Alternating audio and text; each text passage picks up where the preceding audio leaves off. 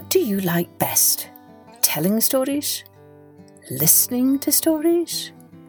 Writing stories? Or reading stories? Why? Hello everyone, I'm Kathleen-Maggie. Welcome to Journey with Story. I wonder how you answered my question. Perhaps if you're like me, you might have said that you liked all of them equally, reading, writing, telling and listening to stories. But I wonder how you would answer someone who asked you, what use are stories? They're just a lot of made-up nonsense and not nearly as important as learning how to plant a garden or cook a meal or build a house. Well, before you do answer that, let's take a listen to this Encore episode, which is a story all about the importance of stories. It was the very first episode we ever aired on this podcast, and it's a story written by me that was published a long time ago in a magazine called Cricket Magazine. Some of you might know that magazine. And before we begin, a big thanks to all of you who have been showing your love of stories by sharing this podcast with others and writing some terrific reviews for us. We really appreciate all of you. Now, let's take an encore journey with Maggie, the farmer's daughter.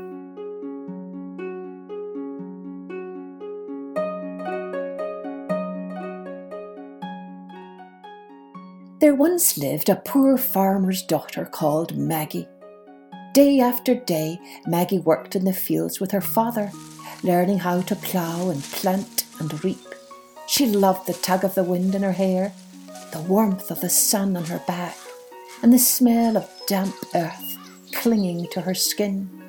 But most of all, she loved to listen to the stories her father told her as they worked side by side on the land. "Tell me another story, Father," she begged. He'd lean on his spade and in a gentle lilting voice begin telling her yet another story, his words melting into her skin like soft spring rain. As he spoke, Maggie saw pictures in her mind of heather-dappled mountains, secret caves and wishing wells. She saw a holy tree and pheasants rising in the dawn, their feathers the colours of fire and forests and moonlight. When he finished, Maggie always felt a tingling in her head and a stirring in her heart. "Stop filling the child's head with your foolish stories," chided the farmer's wife. "Maggie should be at home with her sisters, learning woman's work. What's to become of a girl who doesn't know how to cook or sew or keep a house? What man will ever take her as his wife?" "Leave the girl alone," said the farmer. "Our Maggie's a child of the earth and the sky. She knows how to hope and dream and love. She knows how to make her heart sing and her mind wonder. That should be enough for the man our daughter weds." As she grew older, Maggie began making up her own stories and told them to anyone who'd listen. But her mother and sisters only laughed at her. "Get away with you, Maggie," scolded her mother. "What use are stories when there's bread to be baked and clothes to be mended?" "I've no time for your stories," cried her sister Tess. "I need to sew my dress and make a garden of flowers for my hair." "Stories," scoffed her sister Martha. "Why, only children and foolish people listen to such imaginings about what might have been or could have been."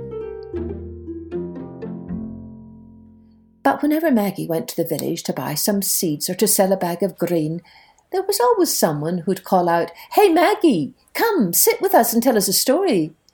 And so, with the day's work done, Maggie would sit under the sprawling willow tree while people gathered around her to listen to her stories. She told them of a land where time stood still, where lions lay down with lambs, where trees danced and rivers sang. She told them of children who saw their dreams in the sparkle of stars and heard secrets in the whisper of the winds. She told them of girls who could walk on water and soar through the air on eagle's wings. As her listeners lost themselves in the tales she spun, Maggie saw a light in their faces, a golden glow of wonder glimmering in the dim twilight. Later, as they walked home together, Maggie's father stroked her hair and murmured, "Aye, Maggie, you have the gift of words. Guard it well, my child, for one day it will set you free." Now it so happened that when Maggie had seen 16 summers come and go, word came to the village that the young king of their land was searching for a wife. In order to find someone who would be able to help him rule the kingdom wisely, the king had prepared a task. "Whoever can do this task," said the king, "shall prove herself worthy to be queen, and if she will have me, then I will ask her to be my bride." On the first day of summer, the village maidens gathered excitedly by the bridge at the edge of the village to learn what the king's task would be. "The road before me leads to my castle," said the king. "It is a long and winding road and is more than one day's walk from here. The task is this. I want someone to make that road shorter for me." A gasp rose from the crowd.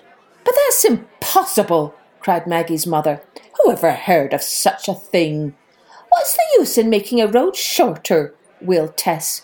"Doesn't he care whether his wife has beauty or charm?" "The man must be mad," cried Martha. "Who'd want to marry such a madman, even if he is the king?" Then Maggie's mother and her sisters flounced off home, disgusted with the king and his ridiculous task. One by one, the other girls in the village left too, for none of them knew how to do what the king had asked. Soon, only Maggie and her father remained. "Can it be that you know how to make the road shorter?" asked the king. Maggie saw the sadness in his eyes. "Yes," she said, "I think I can." Taking the king's hand in hers, Maggie began the long walk toward the castle. As they walked, Maggie told the king a story, the greatest story she had ever told. The sun rose high above the treetops, and still Maggie talked, and still the king listened. Lost in her tale, he laughed and he frowned, he wept and he cried aloud with joy. The afternoon shadows lengthened, and still Maggie talked, and still the king listened. Dusk fell, and a nightingale began to sing. The world smelled of tree shadows and wet heather as Maggie wove her web of words, and the king listened. The moon shone and the stars sparkled, and the miles passed by as they walked together hand in hand. When the cock crowed and the dewdrops glistened in the early morning sunshine, they came at last to the king's castle, and Maggie's tale ended in the golden light of dawn. The king fell to his knees and cried out with joy, "Thank you, my sweet and noble lady. Indeed, you have made my road shorter, and you have made my heart sing and my spirit soar. Tell me now that you will be my bride and queen for evermore." And so it was that Maggie and the king were married amidst great rejoicing. From that day onward, they sent a storyteller to every town and village in their kingdom, so that at night, as people sat around their fires, they could listen to the tales of old. And so they too learned how to hope and dream and love. And though there were stories aplenty, there was none that was loved so well or told so often as that of Maggie the farmer's daughter, who made a long road short and a king's heart sing.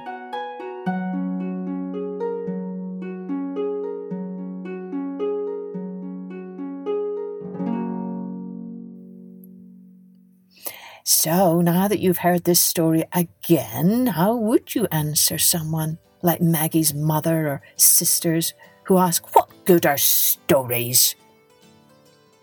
I bet you might answer as I would. Stories are important because they make our hearts bigger and better and kinder. They teach us how to hope and dream and make the world a better place for everyone. And that, I think, is the story souvenir of this episode. But then, since all of you I know are avid story lovers, I'm sure you already guessed that, right? Cheerio then. Join me next time for Journey with story.